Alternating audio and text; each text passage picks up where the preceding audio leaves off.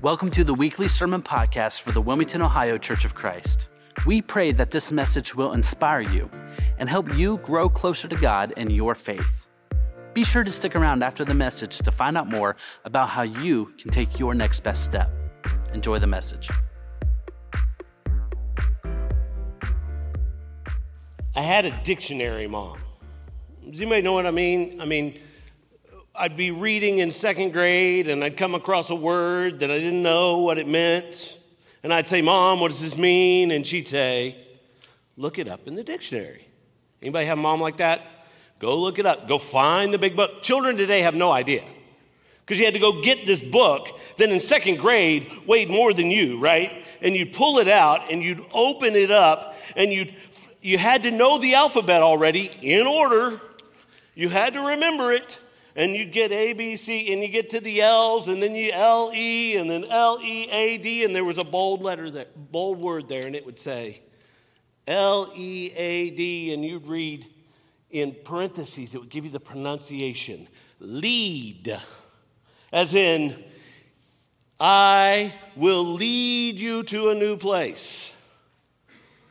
And it'd give you a little definition of, to show the way or to go in front of, and then below that was another bold word, L-E-A-D, led. The past participle of lead, as in, he will lead the horse. He has led the horse. That's the led. He has led the horse. What? Okay, which was, so the present and the past are the same word. You find that elsewhere in the English language. And then there was another entry in bold letters, L-E-A-D, led, an ore found in metal that you... What? Mom, what does this word mean? And then she would say this. Well, read it in context. Anybody been there? You're trying to figure out how things work or what something means, and it doesn't make any sense unless you keep it in context. This year, we've been looking at practices of people of the kingdom of God. And we've been looking at one particular story in the book of Acts in chapter 4 that we've gone back to again and again because towards the end of that story, we read these practices of people in the kingdom of God. And here's the thing. The practices are good, but unless you are pursuing the person of Christ, the practices are just taking time. Now, don't get me wrong. Learning discipline for discipline's sake is good and can leave the door open for you to pursue the person of Jesus. But the practices of the people of God are for pursuing Christ. If you just do the practice and you're not pursuing Christ, then you're going to find the practices at some point are just disciplines. Not bad. They're still good. But at some point, you're going to want more. And sometimes it's hard when the practices are pursuing Christ and you discover Christ and you're finding Christ through these practices, and then some of us have been around long enough to know that sometimes those practices and the emotion and the feeling and the sense of Christ moving through those practices can wane, and it can be confusing, except in context. So here's the thing. As we look at this section in chapter 4, and today we're going to look at Acts 4, verse 23 and 24, I want to start by laying out some context. What we have to understand, and we see this, although you can't, because that didn't come on at all. Let's see what happens here. I may be in trouble.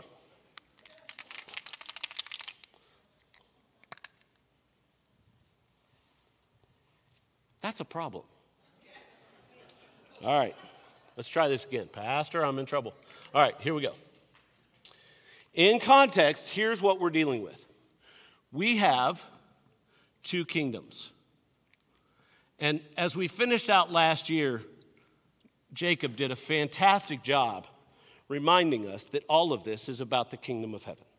Everything we do, everything we pursue, everything we work on as a church is about pursuing the kingdom of heaven. The problem is there is another kingdom, and it is the kingdom of earth or the world.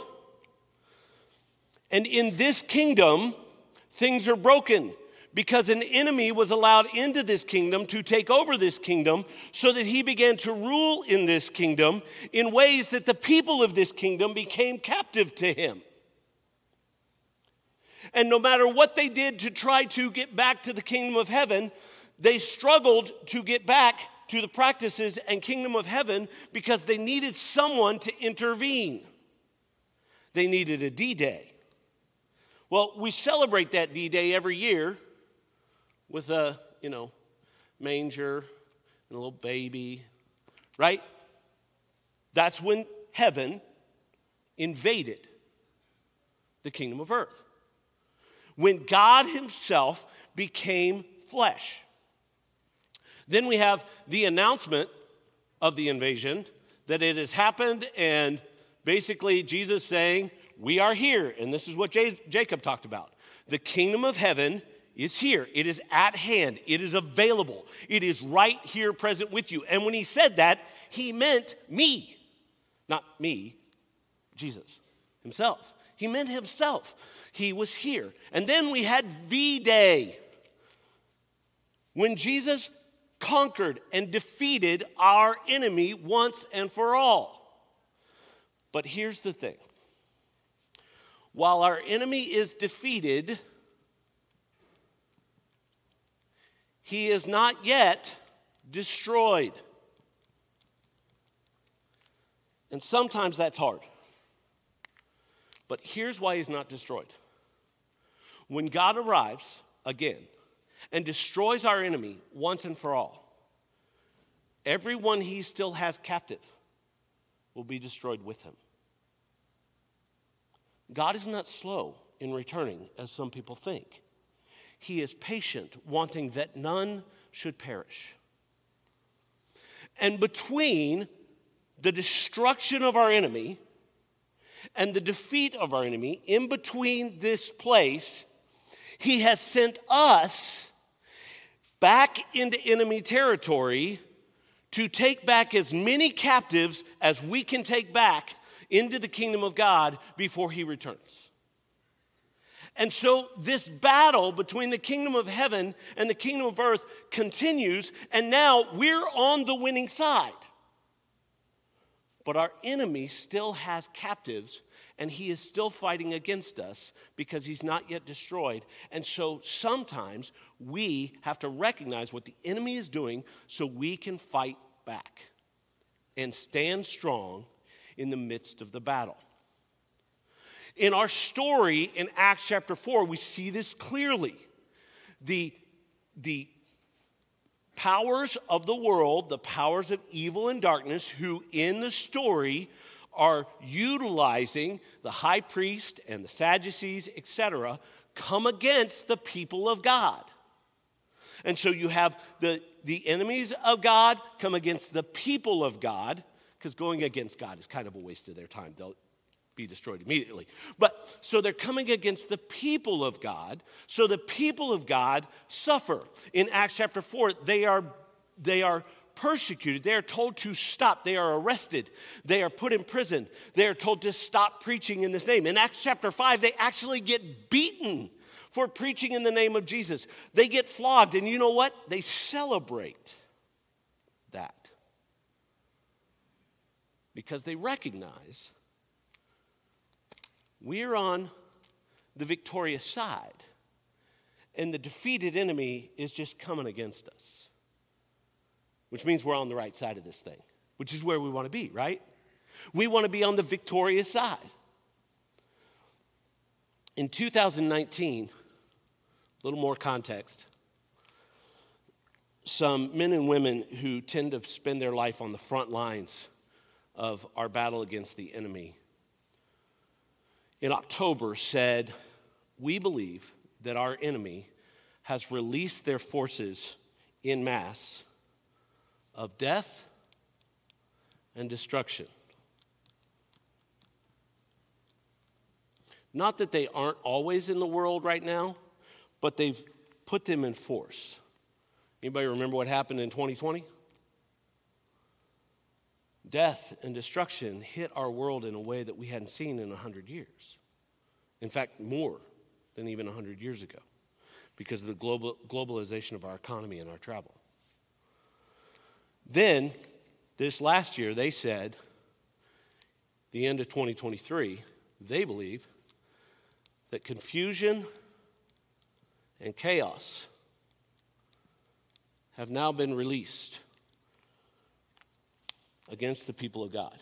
Now, all this spiritual talk and spiritual battle talk may not be something you're used to. I've had to grow in it because I grew up in a church where we didn't talk about spiritual battle very often. If we did, it was just, I'm in the Lord's army and we moved on. But the fact is, we live in a world at war, and our enemy is not yet destroyed, and therefore he is fighting against us. And anytime we rise up to do more, to free more captives that he has in his grasp, he will fight back hard. Anybody struggled with confusion more than usual lately? I seem to, on a daily basis, and maybe it's just because I'm getting old, but walk in the other room and forget why I'm there. And maybe it is just because I'm old, but I'm hearing it so much and it's happening so much that there's a question as to whether there's not something more going on than just the confusion in my brain. The epidemic rise of youth who think that their identity is somehow up for grabs because they don't understand the power of God giving you your identity when he created you in your mother's womb and knit you together. The epidemic rise in that confusion is so fast and so high, we have to say there's something else going on than just confusion. And I believe that these guys are right. The enemy is attacking God's people with confusion and chaos, and the world with confusion and chaos because he wants to take more captives. Here's the problem. When we're confused, it's very easy to then find ourselves going, what's the point? But God has given us a strategy for fighting the confusion, for standing strong in the battle, and for understanding that in this context, we need a strategy in order to be victorious and come out the other side. And he's given us this strategy. You can see it played out in Acts chapter 4. Acts chapter 4, verse 23 and 24. After being under attack themselves,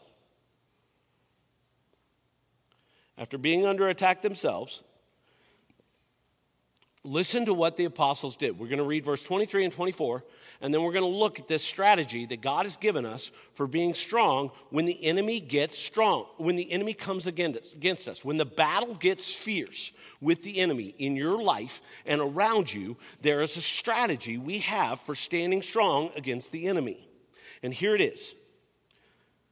When they had been released, they went to their own companions and reported all that the chief priests and elders had said to them. And when they heard this, they lifted their voices to God with one accord. So here's the strategy that we need to employ if we're going to stand strong in this context. Number one, lean in. Lean into the battle. Here's what I mean. Pray. Sometimes prayer seems like just a religious thing. But the Bible's very clear that this is how we do battle. In Ephesians chapter 6, where Paul is talking about the armor of God, and he tells us how to be fitted and prepared to move into battle. Listen, one of the things that hit me about Ephesians 6 about 20 years ago as I was reading through it was the armor is almost all defensive. There's only one weapon in the armor of God, and that's the sword of the word. Everything else is defensive. But you only wear armor when you leave the castle to go out into the war. If the war's not happening, there's no reason to put on armor. But if you're going into battle, you got to put on armor. And we are going into battle, and hopefully we are leading in battle. And as we do, we are given one weapon, and we are given a strategy. The weapon is the sword of the word, the sword of truth, which is the word of God. And then here's what Paul says immediately following that. Pray, pray, pray. That's the strategy.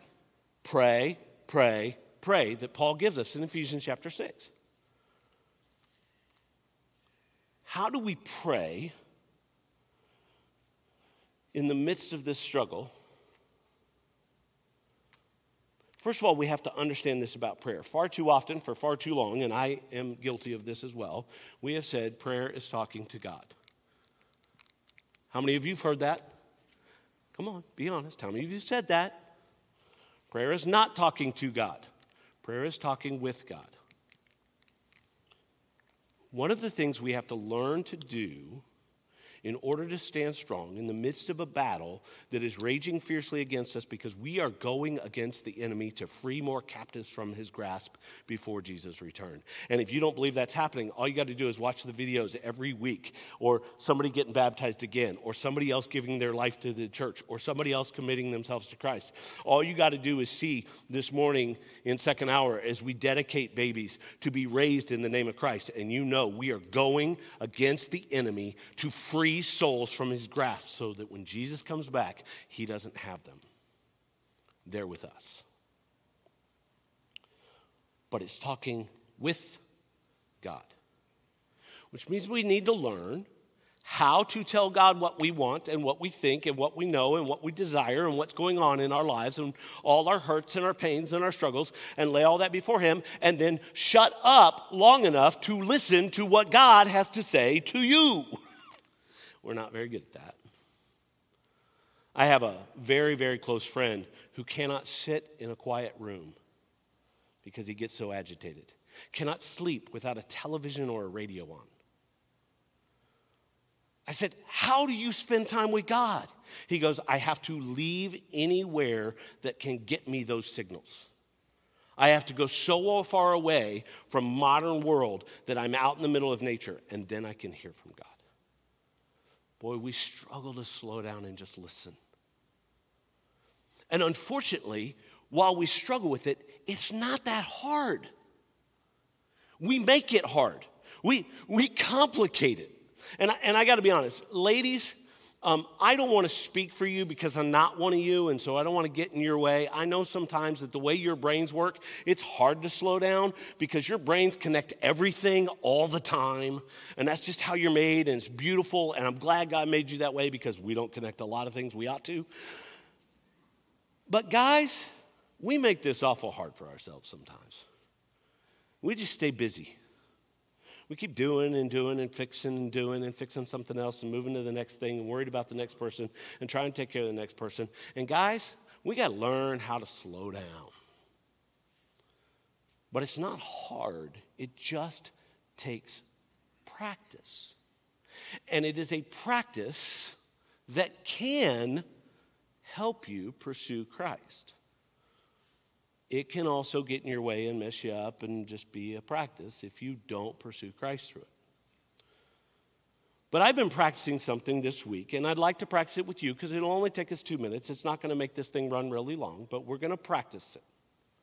So here's what I want you to do. If you're comfortable, close your eyes. If you're not, it's okay. But I want you to breathe. And I want you to focus on your breathing because we don't usually focus on our breathing. But one of the things the Bible teaches is how to meditate on God. And so I want to show you how this works. A little bit of meditation. And breathing is a part of that. So we're going to slow down. You can close your eyes if you want to. Now, as you breathe, breathe in through your nose. And breathe out through your nose. And just focus on your breathing for a minute. Feel it coming into your lungs. Let your body relax.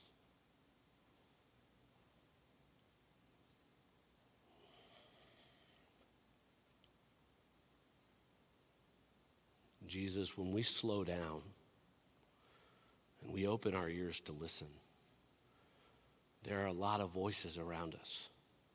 Some of them are in our head. Some of them around us from the evil one in the air. So, Lord, right now, I ask that you will bind all other spirits and voices that would speak to us right now. And right now, Jesus, by prayer, I ask that you will be the only one to speak to our hearts and our minds right now. Now, I feel like I need to give you a little warning. When Jesus speaks, sometimes it sounds like you. That's not necessarily not God. Don't judge it. God's Spirit speaks to our spirit, so sometimes it sounds like us. But it doesn't sound like things we would normally say. So breathe in and breathe out. And now ask God this question. You can do it out loud or quietly. God, what lies am I believing about you right now? And don't judge it. Don't overthink it. Trust that God is moving and speaking to your heart right now.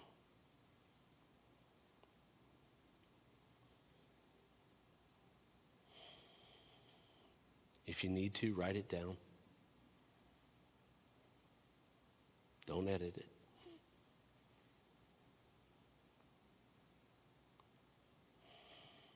And now, Jesus, please tell me, what truth about you do you want me to hear right now?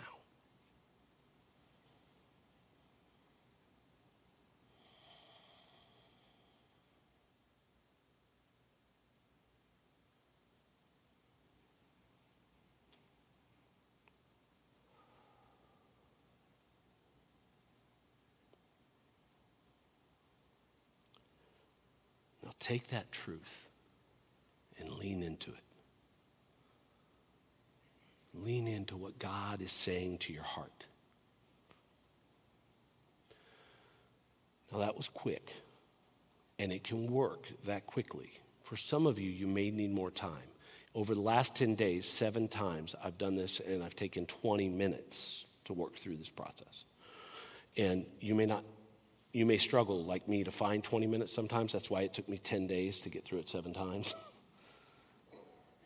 But you can ask God for truth, or ask God to reveal lies, and you can ask God to reveal truth, and He will.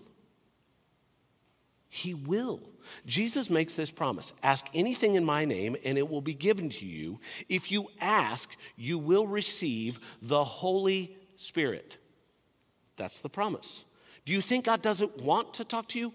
He wants to talk to you, but sometimes we have to slow down. And for some of us, it takes longer than 1 minute to do that, but I want you to know the practice. Just slow down. Ask God to speak and to shut out all other voices, and just listen. Don't edit. Don't overthink it. Don't say, God, why would you say that? Well, probably because you need to hear it and you don't want to, okay? That's a lot of times what I get. Or I don't understand it yet. And then it reveals itself. But that's leaning in.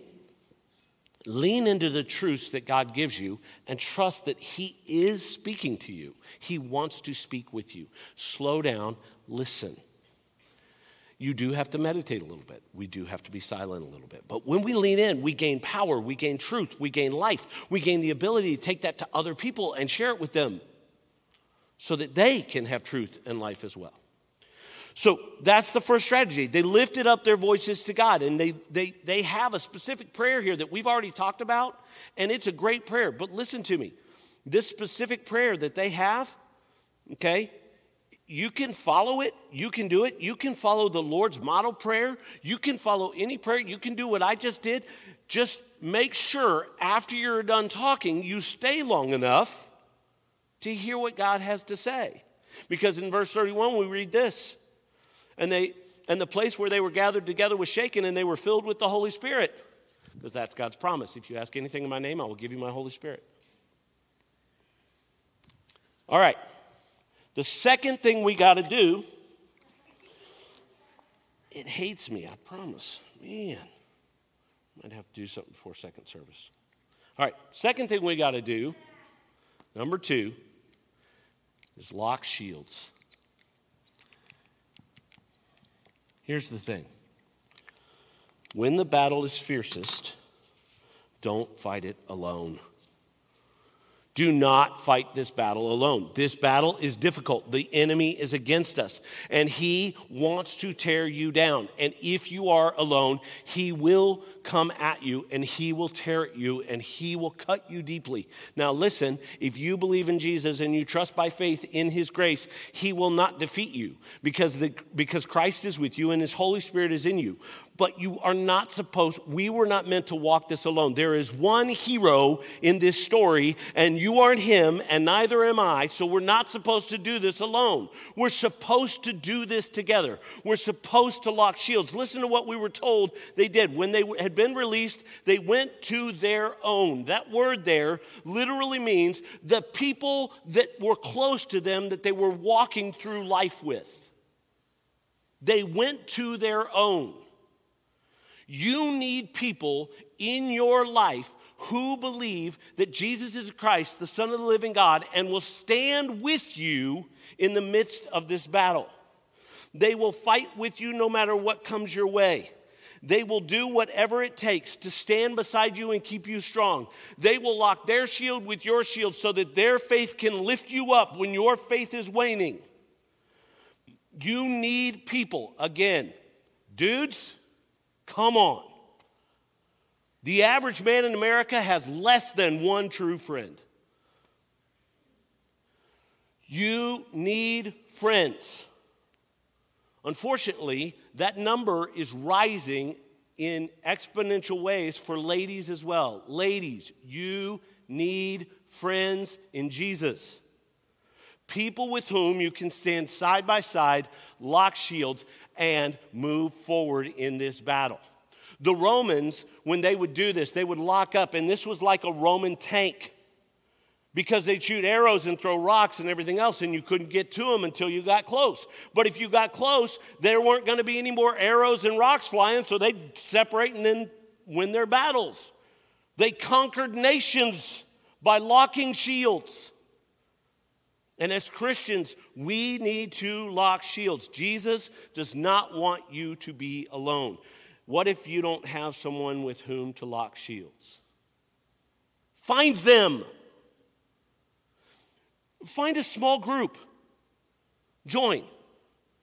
Introduce yourself to somebody. I know, it's hard sometimes. Dow, we're not all extroverts like you. Listen, I wasn't always an extrovert either. When I was a kid, I was shy and backward and didn't want to talk to anybody. You know what I did? I sat on the front row of class because all the talkers were in the back. I'm not an extrovert by nature. I'm an extrovert by practice. And I've gotten so good at it, people think I'm an extrovert. But ask my wife, spend too much time with y'all, I got to go be alone. Just kidding. I love everybody. But I get worn out. Listen, here's the thing. You need to take the risk. Reach out to somebody and reveal a little bit of yourself. You need somebody. I've been online working on this. I actually am preparing to start a project called the Friendship Project because I want people to have people. The loneliness epidemic in America, in my mind, is dumb. There are plenty of us. We can be friends. If we learn how, we can do this. As Christians, we should be the first to be friends. And I asked this question, what does a true friend look like physically? And everybody went, well, physical looks don't matter at all for true friends. Okay, then maybe your true friend is 15. And the reason you haven't met them is because they don't look like you or talk like you. Maybe your true friend speaks a different language. And you haven't made the effort to try to get to know them. Maybe your true friend is 70 and you're 45. There's a lot of 70-year-olds would love to be your friend. There's a lot of people over at Cape May would love to have you as a friend. There's no reason you should walk alone. I had a friend named Bob. Actually, he was Bobby. And Bobby was way older than me. But Bobby used to sit on his porch, and when my wife and I moved to the area, we were walking by Bobby's porch, and he invited me up on his porch. And because I went up on Bobby's porch, I met Bobby, and Bobby and I became friends. Man was 40 years older than me, but he was my friend. I could tell him anything, and he would support me. I could be there for him, and if he needed to tell me something hard, he'd tell me. And we'd go golfing, and he'd tell me how bad I was and make fun of me. He was a great friend. When he died, he gave me his golf clubs, which was good because mine were terrible. I also met Ronnie, who was his friend, and Ronnie and I became friends. Ronnie was not, Ronnie, when I met him, was still captivated by the enemy. And one week, being new to the area, I got my first opportunity to preach at church. And I said, hey, Ronnie, you should come hear me preach next week. And Ronnie said, well, I don't do a lot of church. I said, okay. I'm not asking you to do a lot of church. I'm asking you to do one Sunday. Just come hear me preach. If you don't like it, don't come back. I won't be offended. Ronnie came to church, and he ended up giving his life to Christ. 1 month after his baptism, he was diagnosed with cancer and passed away. And all it took was me walking up on a porch, reaching out my hand and saying, hi, my name is Dow. Take a risk, reach out, and reveal something about yourself. And you could start one of the greatest friendships you ever had, and you could start something that doesn't last very long, but the truth is, you won't be alone. And you shouldn't be alone. Find a small group at church. Meet somebody. Tell them something about yourself. Talk with God together. Listen to God together and hear from each other what God is doing and watch God move in your lives. When you do this, you will learn that it's not that hard. And while everybody you lock shields with or try to lock shields with won't work, it won't always work. You'll find enough that when you really need it, you've got them. I've got 9. I really mess up the curve for other guys. I've got 9 guys around the world, literally, because one of them's in Australia, that if I have a need in my life, I can call or text at any time, day or night. All but 2 of them will get back with me immediately. Those 2 said, I turn my phone off at night, but I'll get back with you in the morning.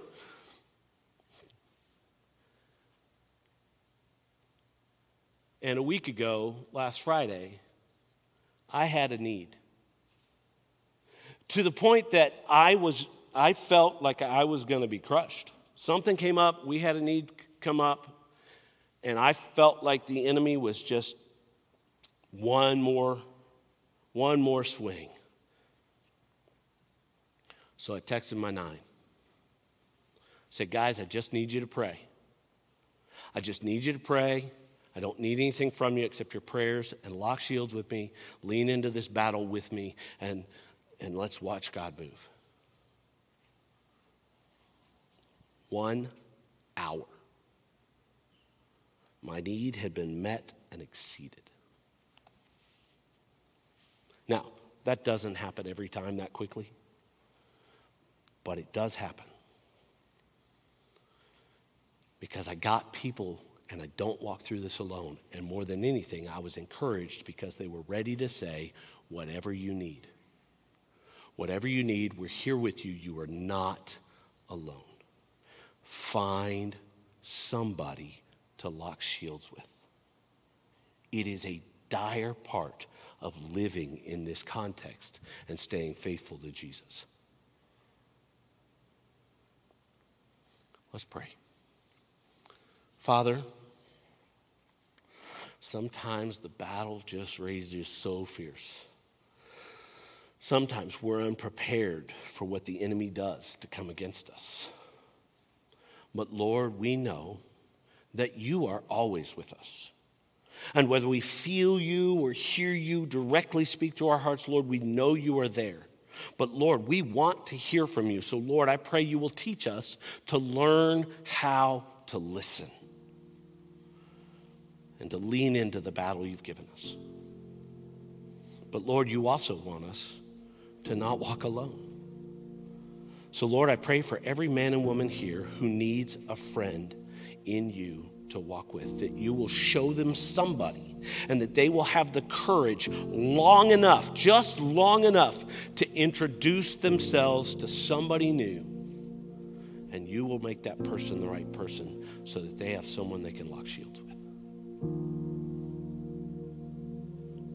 God, as we continue to strive forward to reach as many captive souls as possible, to bring them into your kingdom so that when you come back, they will not be destroyed with our enemy, but will be saved from that destruction. As you move in front of us and behind us and through us, help us to lean in and lock shields. It's in Jesus' name I pray. One of the things that helps us stay strong in the battle is to remember we're not defeated, our enemy is. And while we're in the middle of this, where our enemy's not yet destroyed, we have to remember he is defeated.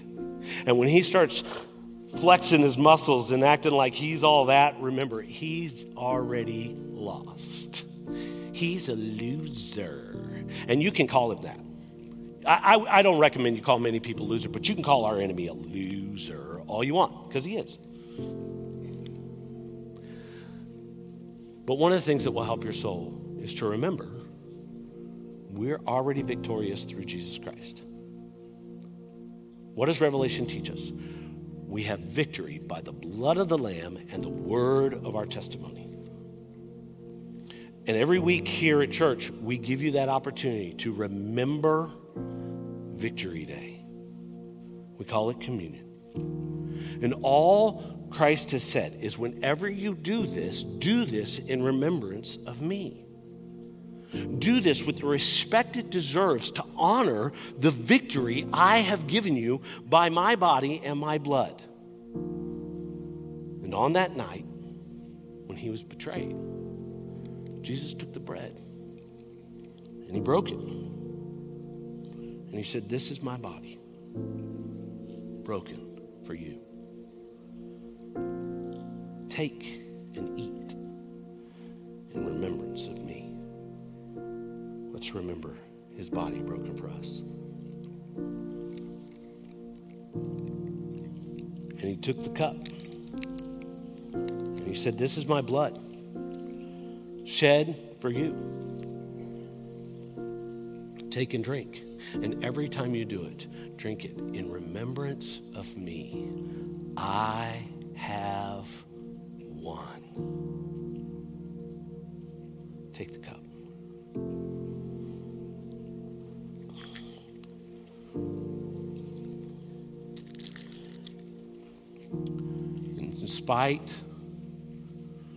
In spite of the fact that some days you feel overwhelmed and you feel like it's just too much. And in spite of the truth that there are still days when the enemy seems to win, he never wins if we remember Victory Day. He is defeated already. Stand strong. Lean in. Lock shields. We hope you have enjoyed this message. If you need someone to pray with you, talk to, or maybe you just want more information about our church, be sure to fill out a Connect card so we can reach out and help you take your next best step. Thanks again for joining, and we will see you back here next time.